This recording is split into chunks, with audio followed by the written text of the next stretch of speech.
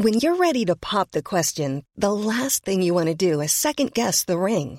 At BlueNile.com, you can design a one-of-a-kind ring with the ease and convenience of shopping online. Choose your diamond and setting. When you find the one, you'll get it delivered right to your door. Go to BlueNile.com and use promo code LISTEN to get $50 off your purchase of $500 or more. That's code LISTEN at BlueNile.com for $50 off your purchase. BlueNile.com, code LISTEN. Planning for your next trip? Elevate your travel style with Quince. Quince has all the jet-setting essentials you'll want for your next getaway, like European linen, premium luggage options, buttery soft Italian leather bags, and so much more. And is all priced at 50 to 80% less than similar brands. Plus, Quince only works with factories that use safe and ethical manufacturing practices. Pack your bags with high-quality essentials you'll be wearing for vacations to come with Quince. Go to quince.com/pack for free shipping and 365-day returns.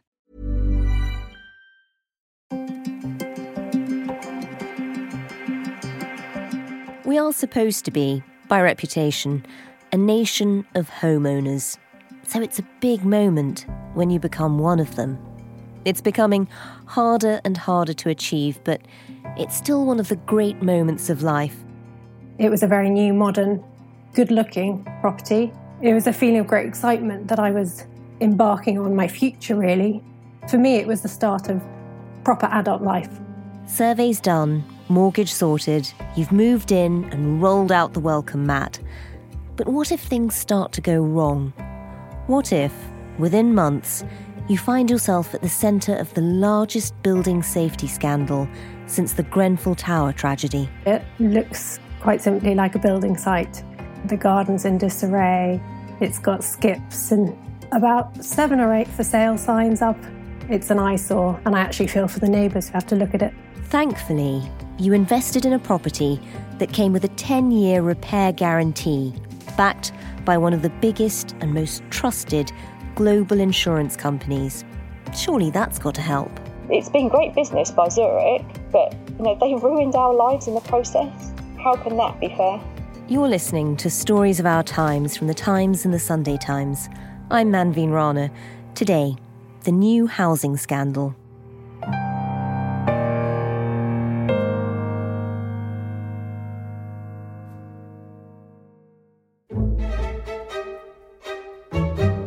I am recording on my iPhone and I've got a dictaphone as well. And hopefully my children won't come running in the middle of this, so we'll see.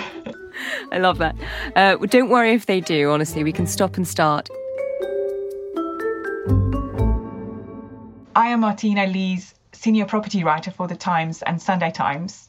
And for the past 2 years or so, I've been investigating Britain's building safety scandal. Now, tell me a bit about that, because The Times is taking this very seriously. We have had a campaign on the building safety scandal, yes. It was first exposed by the Grenfell fire, where 72 people died because defects in the building allowed the flames to spread so fast. Since then, we've learned that up to 700,000 people could still be living in dangerous flats, and as many as 1.3 million flats could be unmortgageable for years. But one part of the question that hasn't been answered is, why were so many flats signed off as safe when they clearly weren't? So tell me about this particular story. How did you first come across it? This is a story about one of the world's biggest insurers facing 2 new lawsuits alleging that it has committed fraud by signing off buildings as safe that weren't safe. They've settled one case like that already, and I found 6 other buildings with similarities. We also know that this insurer then went to sell off all its warranties to a small company that then went bust, dumping the liability onto the statutory safety net, the Financial Services Compensation Scheme. So why did this happen? So tell me about the case you've been looking at. What exactly has gone wrong? About a year and a bit ago, there was a ruling in the Court of Appeal about a block of flats in Manchester that was so unsafe that people haven't been allowed to live there since just after the Grenfell fire. That block had been insured for structural warranties by Zurich, one of the world's biggest insurers. they had sold on their book of warranties to a small offshore-owned company called East West Insurance, which then went bust not long after this court case ruling. I got a few calls from people in the industry saying, you should look into this. It looks strange. Then a few months ago, I got a call from 2 lawyers who have been representing the leaseholders in that building, and they told me there were more cases like it. Martina's investigation has pinpointed a number of buildings all over the country that seem to be following the same disastrous trajectory as that block of flats in Manchester. So there are 2 new cases that are now being brought by leaseholders against Zurich and East West. One is the tallest tower in Wales called Meridian Quay, and the other is a building called the John Green Building in Bradford. Both have serious defects. In both cases, the leaseholders allege that Zurich had fraudulently signed off their flats as safe because they didn't inspect them or knew that they probably weren't inspected properly. Wow. I mean, Zurich is a global brand. It's one of the biggest insurance companies. The allegation that they would have acted fraudulently and allowed people to move into fundamentally unsafe buildings is just shocking. Tell us how this whole scenario has come about. What was Zurich's role in these cases? When you buy a new home, whether it's a house or a flat, brand new from a developer, it will have a 10-year warranty, which means that if there's anything wrong with the property, you have some comeback and someone else will pay to fix it. Without a warranty like that, you can't get a mortgage. Legally, the system works in a way that a document that is called a cover note is issued by the warranty provider to say that they are going to issue this warranty. It is the legal trigger for you to complete on the purchase. So if you've said, I'm going to buy this flat off plan, you've paid a deposit, and that note is issued, you become liable to complete. And if you don't, you lose your deposit. As part of this, they have to complete a series of 8 inspections to check whether the properties are safe and they met with building regulations. What has emerged at both of these buildings is that they probably weren't inspected. Wow. How would that process have been bypassed? Zurich has an in-house system that basically logged each inspection. It would only issue the cover note if all the inspections were done and any defects that were logged had been fixed. This court case from last year in Manchester unearthed that surveyors at Zurich had been manually overriding the system and they were issuing the cover notes manually. So they were basically making Word documents saying, we've inspected the buildings and we'll insure it. But the system would not have automatically issued it. So it begs the question, why did they have to manually override their own system? Yeah. And what do you think has gone wrong here? Well, documents from that court case shows how Zurich had made redundant most of their surveyors. So back in 2008, Zurich announced that it was going to exit the new build warranty market. At the time, it was one of the biggest warranty providers in Britain. For over 130 years, we've provided relevant, secure insurance solutions for a changing world. Zurich, because change happens. We now know they had policies for about 94,000 flats. But at that time, they were making redundant most of their surveyors, to the point that one surveyor was responsible for as many as 2,500 inspections. And it is not humanly possible to do that. Even more evidence of wrongdoing came to light during the court case relating to the high-rise block in Wales, the Meridian. There were emails sent by another company to Zurich saying, we have checked the site visitor log and find that Zurich had not been on site since October 2007. This was sent about 5 months after that date. This was at the same time they were issuing these cover notes, which meant that people buying those flats had to complete on them. So they were completely stuck? Yes, within a few years, people started realizing there are lots of things wrong with this building. It started with leaks, and then they discovered there were major issues with fire safety. The building was built by Carillion, which had gone bust, so they had no comeback from there. Their only recourse to get it fixed was by going to the warranty provider. And they fought for 6 years to try and get a payout. And they could only finally agree the repairs to be paid just before East West went bust. But now they are bringing a case over the alleged fraud surrounding the cover notes against Zurich to get a payout for the full value of their flats, because their flats are worthless. They can't sell them. There's a loss between what it would have been worth if it was properly inspected and it had been safe, and what it is worth now. Nothing. So far, we've heard a catalogue of failings from big blocks of flats in Manchester, Bradford and Wales. But this particular housing scandal spread much further. We spoke to Lydia and Rebecca, two leaseholders from a small new-build block of flats in Bournemouth, Snowdon Mount. For years now, they've been trying to get answers from Zurich and East West, the company they passed their policies on to, as their flats fell apart.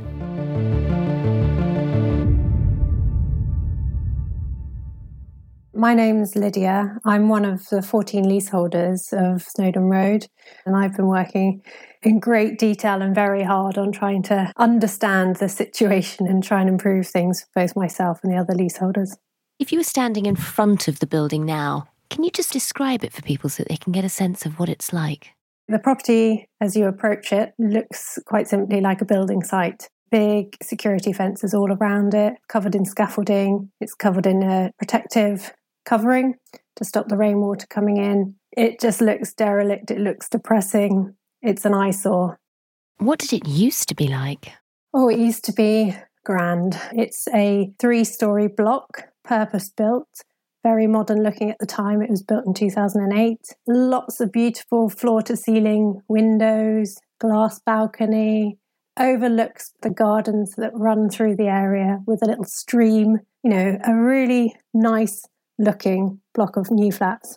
It must have been such an exciting moment. It really was, yeah. And I mean, the insides of the flat was beautiful, everything integrated, lovely fluffy carpets, beautiful bathroom that I can remember really enjoying long baths in. So when did the problems arise? It wasn't actually that long. So as I lived in the property for a few months, I started noticing some really minor defects in my property. Just bad workmanship, to be honest, marks in the worktop. They fell under snags, really, that I could go back to the developer and say, look, this has clearly been damaged whilst you've been constructing. Can you replace X, Y, or Z? And did they?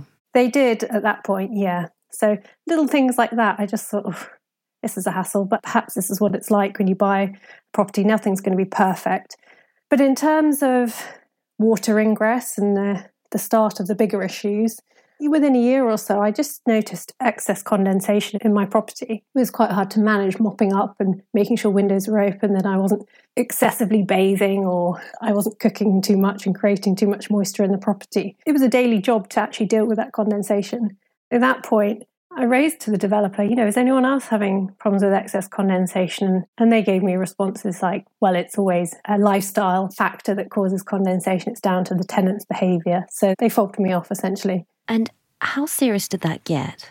Within my flat, it wasn't serious. But by the time 2013 came round, I was getting complaints from the 2 flats below me about water leaking into their property. And there were several occasions where I had a plumber come round and investigate just to be on the safe side. But a year later, actually, the flat below me, flat 6, was really seeing water coming in. And it was realised it was due to rainwater pooling on the terrace area outside of my bathroom. It wasn't draining and the water was pooling there and slowly dripping into the flat beneath me. And how serious was it for the flat beneath? Oh, it was horrendous for the flat beneath me. She obviously reported it to the managing agent, and work got in motion to investigate and piecemeal repair and ultimately go after the warranty provider. But for her to be able to continue living there, she had to construct some amazingly inventive water diversion mechanism where she had plastic sheeting attached to her ceiling, funneling the water down and out through her window. Oh, wow. And she lived like that for years. How did she manage? Because that just sounds so disruptive. It was. Ultimately, I think it was in 2018, in the middle of the night, her bedroom ceiling collapsed while she slept because the water damage had become so widespread that it compromised the ceiling structure. And shortly after that, she moved out, of course. One of the astonishing things is just how long you've all had to live like this, how long running these problems are and how long they've taken to be fixed, and there still aren't really. Tell me what it was like living with these defects, living with the problems. I was living in and owning a property where these things were happening, incredibly stressful and worrying. And by 2014, we knew there were issues across the property. By 2016, we started to get invoiced unaffordable sums of money. I've put almost £60,000 into the property. You personally have had to pay that bill? Almost, I think it's 58,000 something. So 60,000. I mean, that's an extraordinary sum. It is. And for a property that cost me 145,000, it's a one-bedroom flat. Wow. How have you managed? Well, yeah, that's the question. And how am I managing now, really? For Lydia, the situation went from bad to worse. We'll hear more from her in just a moment. Get to the heart of the stories that matter every day with the Times and the Sunday Times. Subscribe today and enjoy 1 month free. Visit thetimes.co.uk/stories of our times.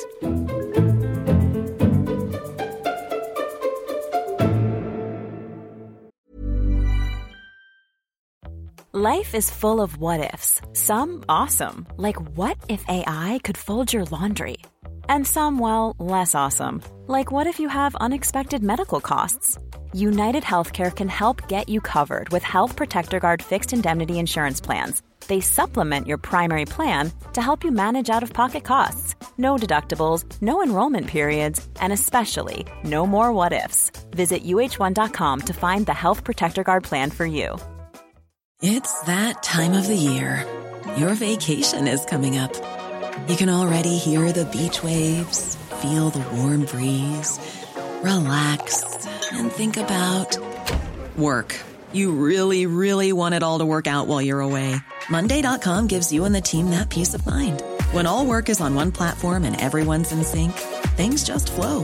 Wherever you are, tap the banner to go to Monday.com.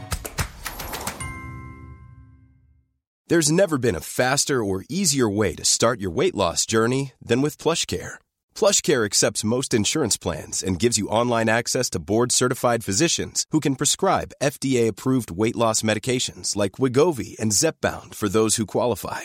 Take charge of your health and speak with a board-certified physician about a weight loss plan that's right for you. Get started today at plushcare.com/weight loss. That's plushcare.com/weight loss. plushcare.com/weight loss.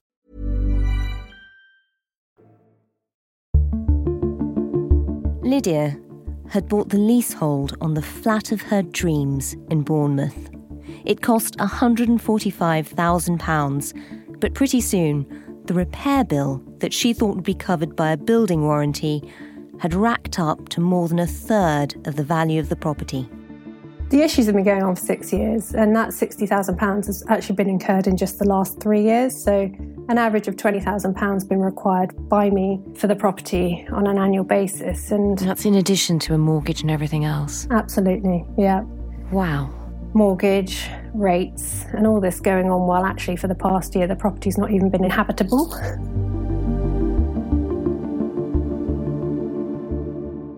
The first invoice we got was £11,000 per leaseholder, and I was shocked. Wow. I thought, this can't be right. And then that just increased. There was another £19,000 invoice, another £3,000 invoice, another £18,000 invoice. I just expect that every spare penny I have will go into the Snowdon Road money pit. And I've resigned myself to continuing to live this frugal, strange existence where I question every purchase that I make, from a cup of coffee to weighing up whether I can afford fresh meat or hair conditioner in my weekly shopping trolley. I mean, living with it and for such a long time.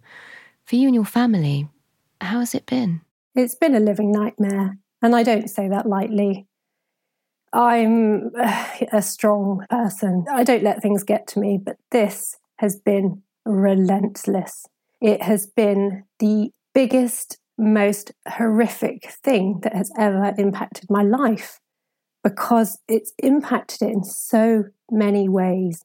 The money's one thing, but what I really can't live with is the disruption this has caused to the way that I plan to live my life. Until 2013, I was working in a fast-paced and demanding financial services sector on a really generous salary, and I chose to leave it because I felt financially secure and I wanted to have a family and bring up children and work part-time and have that part of my life. And the timing of the start of the Snowdon Road issues was just devastating, because a year after I made that salary sacrifice, the letters and the invoices started coming in. With the new financial burden that Lydia was under, she felt she had to delay her plan to start a family. But as the years dragged on and the bills just mounted, Lydia decided enough was enough. If I want to have a family, I need to get on and do it now. I was 36 and I had my first child. But my well-laid plans to work part-time and focus on my child's upbringing were sadly no longer feasible. I had to return to full-time work and send him off to nursery 5 days a week, which was absolutely heartbreaking. I can imagine. I wasn't working 5 days a week to build a future for him. I was working to cover the costs that a global insurance firm were refusing to accept. I've missed out on so much time with my son as a direct result of Zurich and their aggressive claim rejection strategy. I'll admit I've been actually horrible, depressed, sad, and a worried person for many years. You know, this has been going on for 6 years now. And I feel lucky that my partner, friends, family are still putting up with me. And I understand you've been through some trauma recently too, on top of everything else. Yeah, it feels like a run of bad luck recently. We started trying to grow our family, and, you know, I've had not one miscarriage, but a second miscarriage recently. And I'm so sorry. It's a tricky one because, you know, of course I can't say that the stress of this situation has caused this, but of course I've researched how much stress affects progesterone and increased risk of miscarriage, but certainly feels that my inability to grow my family and move forward is being hampered by these property issues. At the time that I first miscarried, I was in the middle of a grand battle against a barrister, little me against a barrister that had been appointed by our freeholder.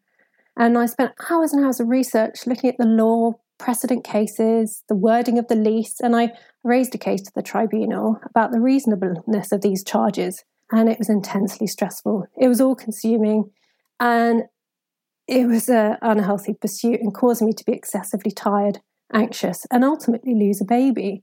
And you know what? Over the months that followed, more defects were being uncovered, the financial bill was increasing, and I told myself perhaps actually that was fate. You know, losing the babies was a good thing. What an awful situation to be in. How are you now? Bizarrely, I feel positive. I feel like I've coped this far. I feel immensely grateful for my co-leaseholder, Rebecca, who has worked tirelessly. Like, I've seen such tenacity and strength in her, and we've now got a friendship for life. Well, good luck with it, and let us know how it goes. You're welcome. It's been good to share. I've been trying to coordinate and represent all 14 leaseholders in order for us to act as one and give us the best chance of success. But at times I've found the weight of the responsibility completely overwhelming. That's Rebecca Goodson, the tenacious and dedicated friend that Lydia described. Rebecca has helped unify all 14 flat owners in the ongoing Snowdon Mount saga. The entire building was full of black mould, you know, that horrible damp smell that impregnates everything, like your clothes and furniture. And no one's been able to actually live in the building since last August. So we're all having to live elsewhere while paying 2 lots of housing costs. You know, not to mention the fact that no one has been able to sell or remortgage their properties for years. And how are the residents coping if they're sort of having to live outside and pay the costs as well? Most of us, this was our first step on the property ladder. One of the owners did 2 tours of Afghanistan to save for his deposit.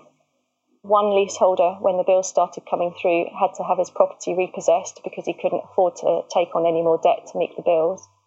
And another who tragically lost her daughter to an undiagnosed genetic condition a month after giving birth has had to delay IVF treatment because the never-ending cost of repairs. She could have had the chance to have been a mother again by now. 2 separate leaseholders apportioned the end of their relationships directly to the financial strain. In one case, it split up a young family. Lots of people have spoken to me personally about their new battles with anxiety and need for medication. One leaseholder, that every time they heard running water, it would trigger panic attacks. And another planned their life around the weather forecast so that they could remain at home to empty the water collectors when it rained. For me personally, I've had to find almost £60,000. So I've taken out loans, I've sold my car, and I've borrowed from my parents, which is something that I still struggle to come to terms with. Yeah, I can imagine. We tried to do the right thing by saving up and buying a home. We opted for one that had a new build guarantee from a recognised insurer, just in case things went wrong. So even if you accept that local building control failed to ensure that our building was safe, or that developers deliberately build unsafe buildings, which in itself is bad enough, but even when you have insurance to safeguard against those issues, it doesn't protect you. To Zurich, it's just numbers. It's been great business by Zurich, but they ruined our lives in the process. How can that be fair? How can that be fair? Rebecca, Lydia, and the other leaseholders of Snowdon Mount got in touch with a law firm that had experience in this field. They'd taken on Zurich for exactly the same issues in other buildings around the country.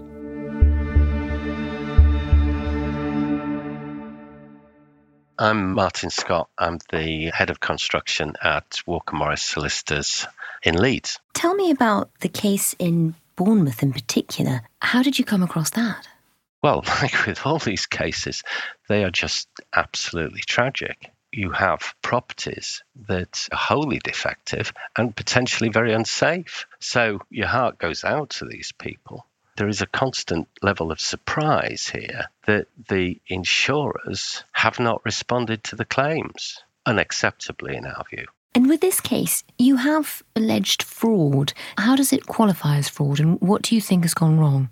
The fraud position is very interesting because obviously it's an extremely high bar alleging fraud. What we're saying is that in the issue of these cover notes, Zurich represented that they had carried out a final inspection of the property and the inspection had proved acceptable. In the Zurich case, the standards applied were, according to their own documentation, higher than those that would be applied under the building regulations. So, in effect, a gold standard product. So what we say on these cases is that a deceit has been committed because either they didn't inspect, as they said they had, or they were entirely reckless in carrying out their duties, such that the declaration was false, that they had carried out a final inspection. Have you been able to establish if that inspection took place?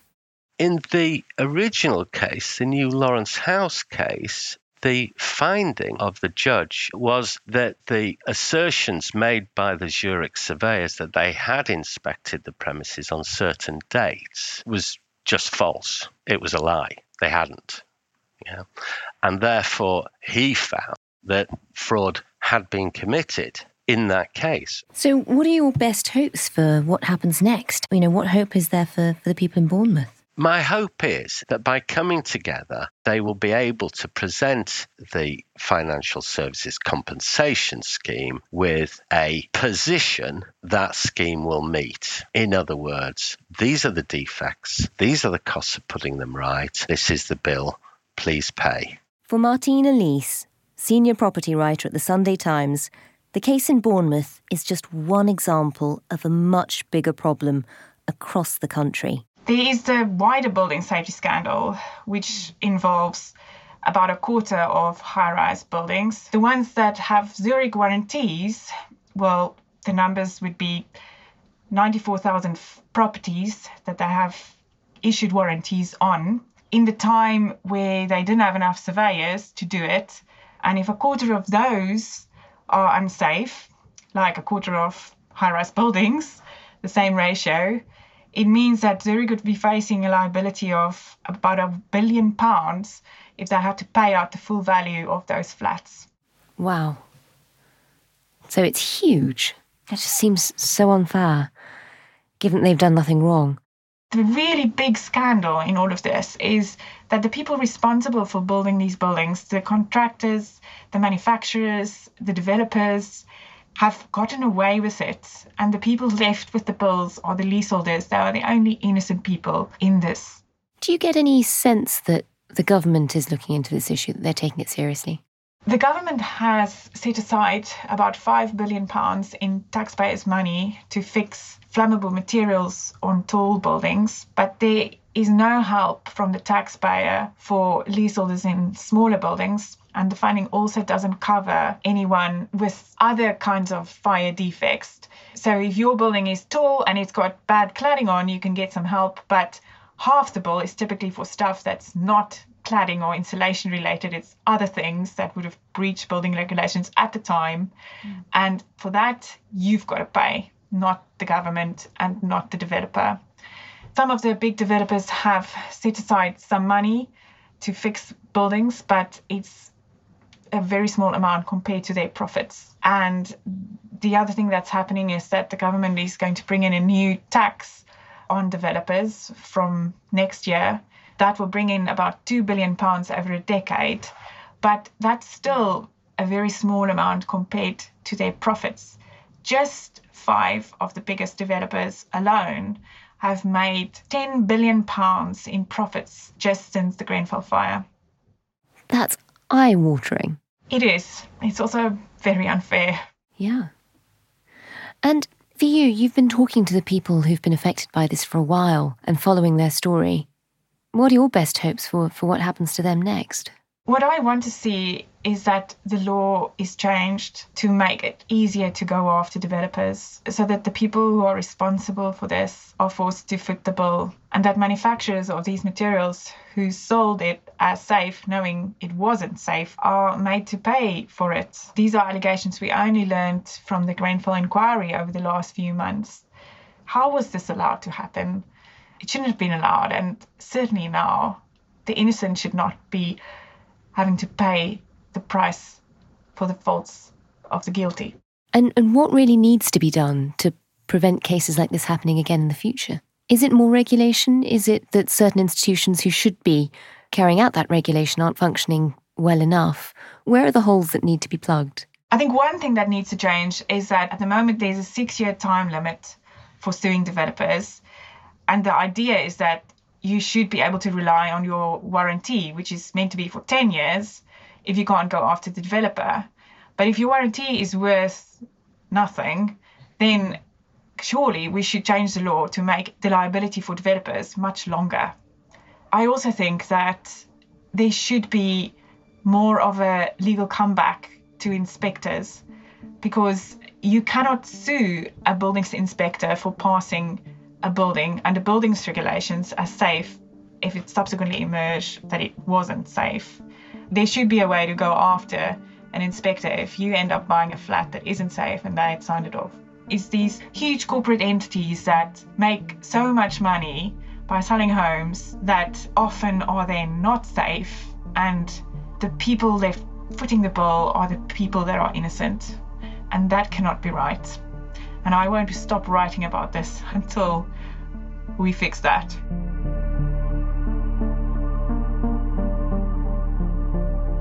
We were given a statement on behalf of Zurich Insurance. They say, the allegations about how Zurich ran this business are simply not true and mischaracterise our role. Insurance cover note inspections were made for the sole purpose of deciding whether to insure a building. These are not the same as full statutory inspections to assess compliance with building regulations. To say these insurance inspections were fraudulent is wrong. In virtually all cases where Zurich insured a building, the statutory inspections were carried out by a local authority or another authorised provider. Zurich agreed in 2016 to sell its building guarantee policies to East West, which was backed by a multi-billion-dollar insurance group and institutional investors. The sale was approved by the Irish High Court and the UK and Irish regulators. East West, which has since gone bust, issued a statement saying, "While we cannot comment on ongoing legal matters, we can confirm that the administrators are working closely with the Financial Services Compensation Scheme, and payments for valid insurance policy claims continue to be made. Remedial works on insured properties have been and will continue to be carried out as necessary."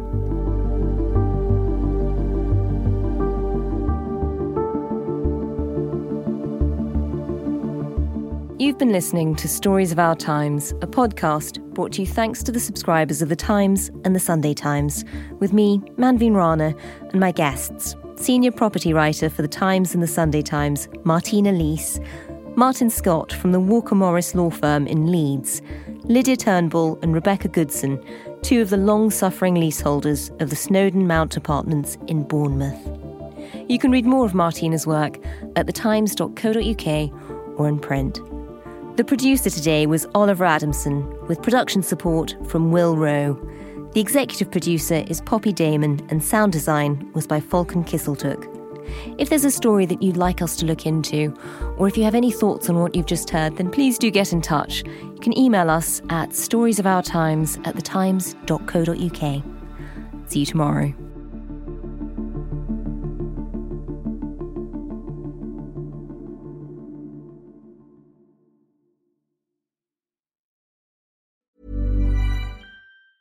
Hey, it's Paige DeSorbo from Giggly Squad. High quality fashion without the price tag. Say hello to Quince. I'm snagging high-end essentials like cozy cashmere sweaters, sleek leather jackets, fine jewelry, and so much more. With Quince being 50 to 80% less than similar brands. And they partner with factories that prioritize safe, ethical, and responsible manufacturing. I love that. Luxury quality within reach. Go to quince.com/style to get free shipping and 365-day returns on your next order. Quince.com/style.